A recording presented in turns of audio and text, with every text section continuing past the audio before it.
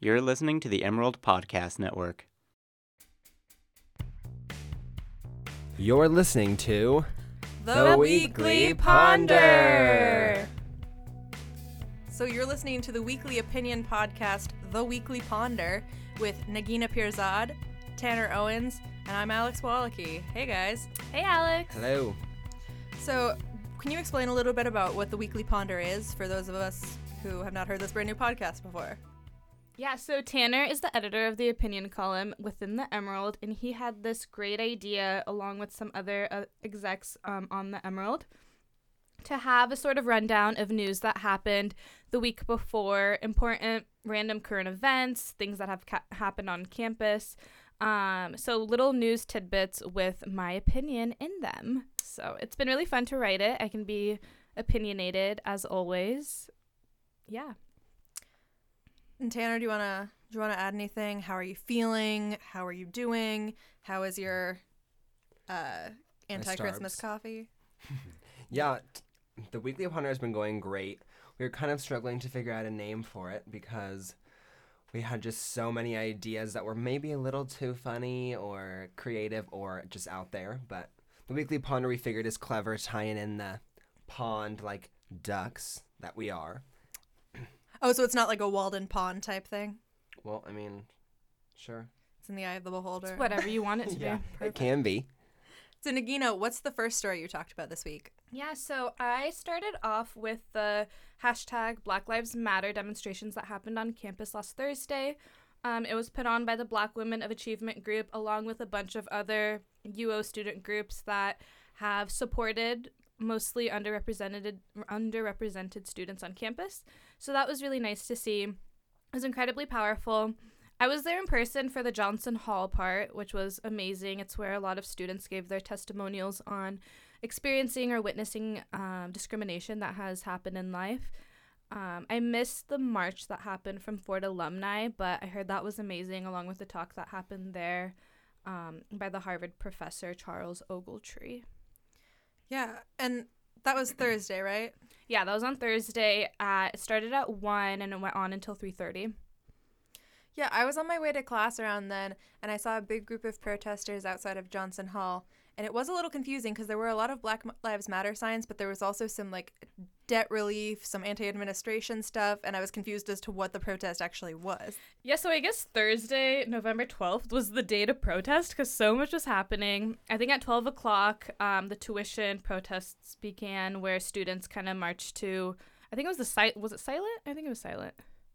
They marched to Johnson Hall demanding free tuition, no loans, that kind of stuff. Yeah, that was the Million Man March. They've Yeah. had they've had the day picked out for a while, and there's a bunch of universities around the nation doing that run or that protest, but it kind of just fell on an awkward day with other things happening around the country and world and things like that.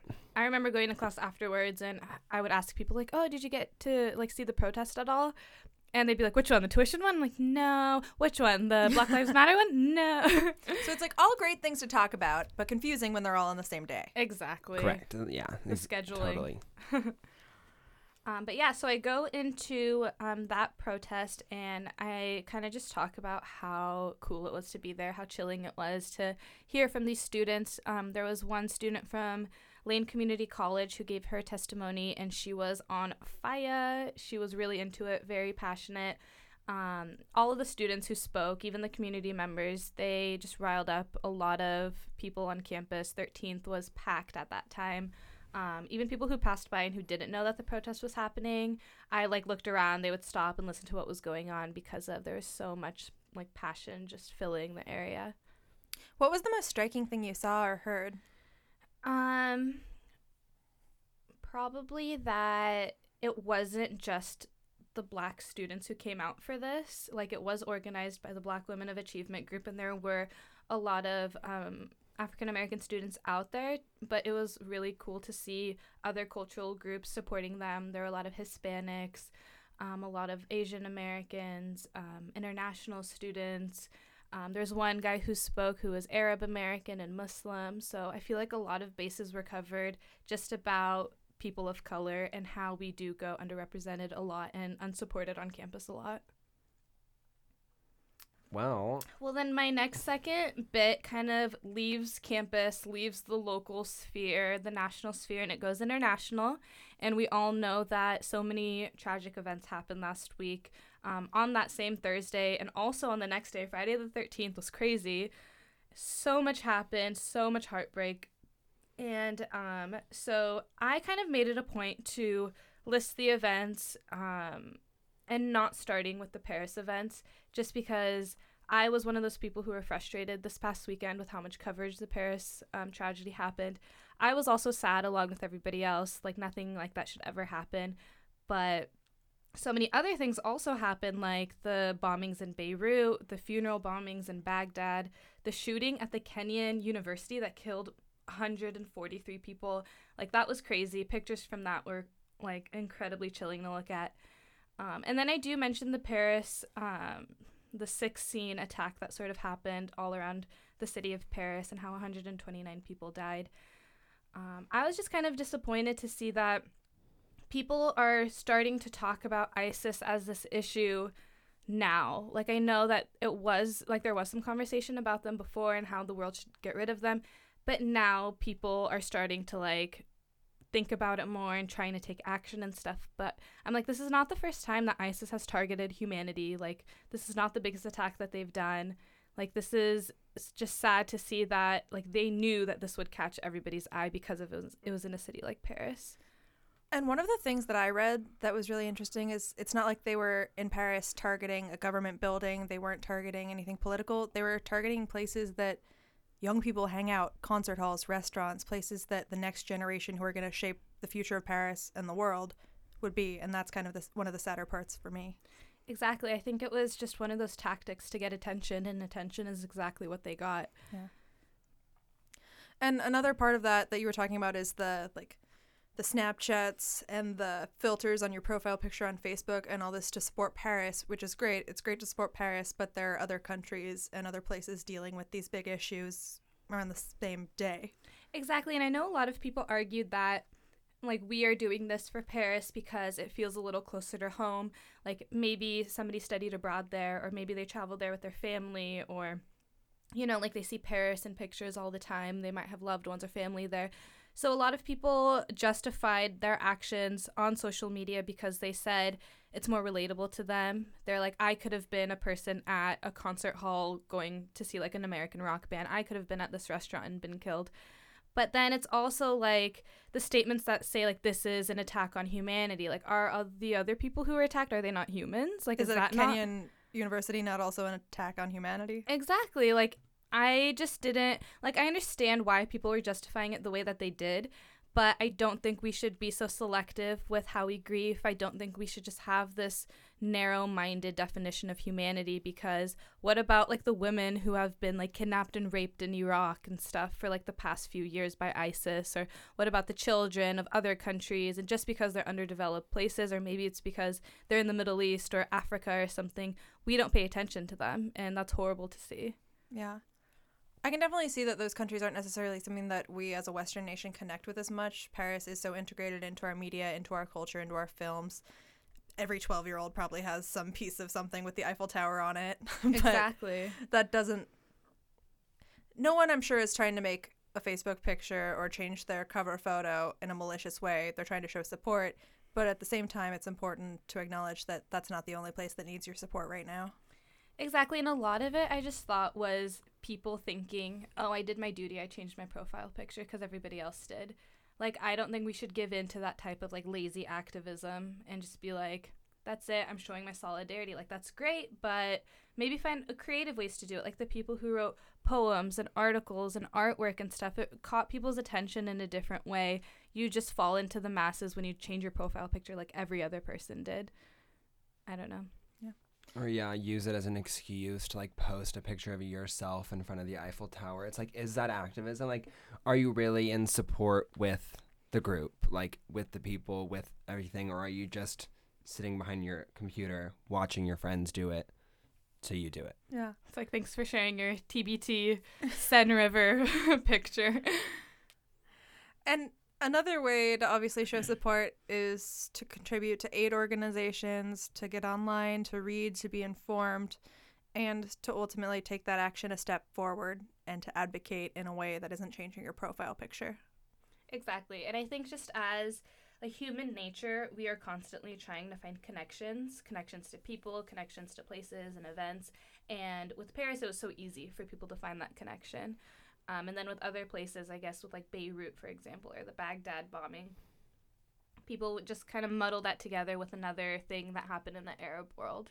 So that's something else where I think we should just find connections with other humans just on the basis that we're all humans, you know? Yeah. We should, yeah. And so the next topic is... Yeah, so I move from the crazy, intense tragedies, the deaths, the catastrophes, and move on to some lighthearted news, aka sports. So I first talk about some national sports with our boy Marcus Mariota, who is playing for the Tennessee Titans. Love football. him. Woo, Yeah. football. I don't think I've ever seen a Tennessee Titans game until this season just because of I love Marcus. I didn't know they were a team until he went there. Oh my gosh. That's hilarious. But yeah, so they won their last game against New Orleans Saints, 34-28, and Marcus got AFC Offensive Player of the Week, which is pretty exciting because I think he definitely deserved it in that game. It was a good one to watch. So just congratulations to him. And that's then awesome. more locally, the Ducks won Saturday night in a really, really fun game to watch. Yeah, I see that you guys are both wearing some duck gear. Woo! Yeah, gotta Rep represent. it. Yeah, that game was awesome. That whole game, it was just close the whole time and back and forth, and we pulled through. Yeah, you had to watch it till the end. I was thinking it was going to go into overtime if Stanford scored that last 2-point conversion. But then when they didn't, I was like, boom, Ducks are good. That was so intense. And I'm sure the Medford In-N-Out Burger had an influx of people driving down for the game. I saw 4,000 snaps of In-N-Out this weekend. At least, yeah, that's hilarious. I'm such a fan of In-N-Out, though. If I was trekking down I-5, I would have made the pit stop. Yeah. Anytime you're near In-N-Out, So you should get it. Definitely. And other than watching the game, I, like always, have random questions that pop up in my head about the weirdest things. And one of the questions that I mentioned in the rundown is, why is Stanford's mascot a tree? Like, I never understood why. Like, they're not called the Stanford Sequoias or anything like that. They're the Stanford Cardinals. So what's this tree have to do with anything? So I did some research, and I find out that, yes, it is the Stanford Cardinals, but the cardinal refers to the color, like the maroony red color. And then the tree was just like a member of their marching band, like the Stanford tree in the marching band, I guess. And then until like 1972, their mascot was like the Indians. Oh. Yeah, but good on the Native American students and staff of Stanford in the 70s because they were successful to abolish that from their school. So then the school was left with no mascot. Take a quick note. So they're basically Washington Redskins. right. So they're basically the Stanford Cardinals, but a color doesn't suffice as a mascot, so they use the tree in place.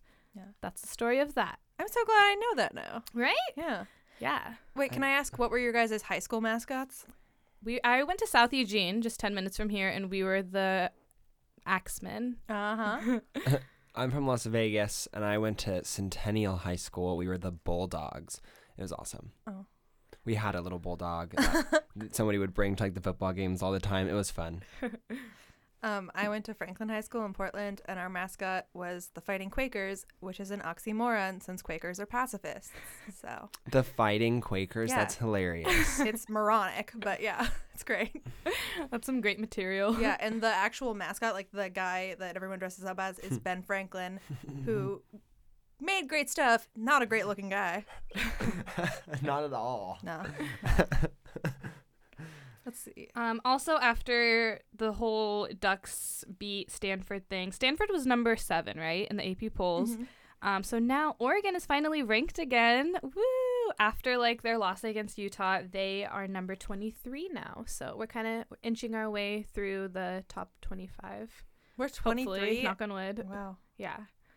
I don't really understand how that works, but It's mostly for like qualification into bowl games. I doubt we'll get into one, but yeah, it means something. There's a little number now by their name when they play. yeah. Woo! Yeah, Go and then we got team. USC now at home. Are we gonna win?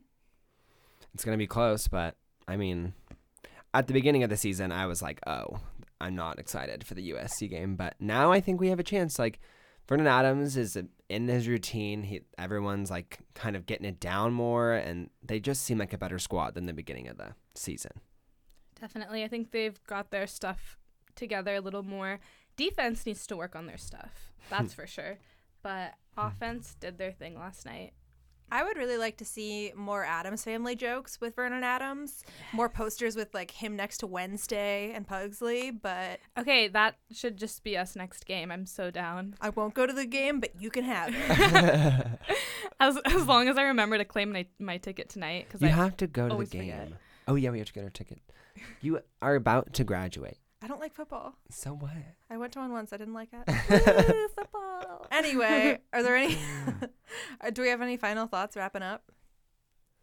I don't think so. This week was just really crazy. It was It was very intense. polar, like intense, or like, oh, Starbucks cups, ooh, sports. There was also a lot of just kept looking on what was trending on Facebook, and it would be like Paris terrorist attacked. Kylie Jenner wears low cut black dress, and it's just like, I don't care. I've never cared what Kylie Jenner wears. This should not be trending right now. This I should not saw be that. the top 3 piece of news. On Facebook, I saw that this morning. I took a screenshot of it, and I'm like, this is ridiculous. This is a mix of news. Kylie Jenner's dress does not matter right now. Just like the Democratic debates were last night, but Kylie Jenner's dress is still trending. I know. Oh, Did you guys watch America. the debates? I sure did. What'd you think of it? I didn't like it as much as the first one. I did miss Webb because he's crazy. And they talked about a little bit about soldiers and deployment and everything, and I just wanted him to be like, well, back when I killed someone, which was my favorite part of the first debate. So I watched some footage about like pre-debate events that were happening outside of what's the college? Drake University. And there was one Rally for O'Malley, and and his son was leading it, and he had too much energy. was his son like 8, or was he like an adult man? I think he's like a teenager. Oh, Yeah. wow. He's like, my dad's gonna rock this, and running back and forth Oh on my the street. gosh. I just love that it's at Drake University because it made me think of Drake the musician. And then, can Drake the musician vote here? He's from Toronto. I don't know. That's actually... Yeah. That's a good question. That's Let's all really tweet not... at Drake and see if he can vote. Who's Kendrick? No. Oh, Can Drake. I was like, A, I think you know who Kendrick is, and B, that's not what I said. I get it. I think, yeah. Well, I think this has been your weekly ponder. This has my pondering. Will now move on to the next week's events. Yeah. Stay So- tuned. Come back for more. This will be up Monday, and then they will continue to be up Monday. Monday's the day to look for this. Monday. Do you guys want to tell people how they can find you on social media? Yeah, I'm at Negina Pepina on Twitter and Instagram. And I'm at T_Owens21. And I'm at Wall2 Wallachy. And you can find all of us at www.dailyemerald.com. Woo! Thanks, everybody.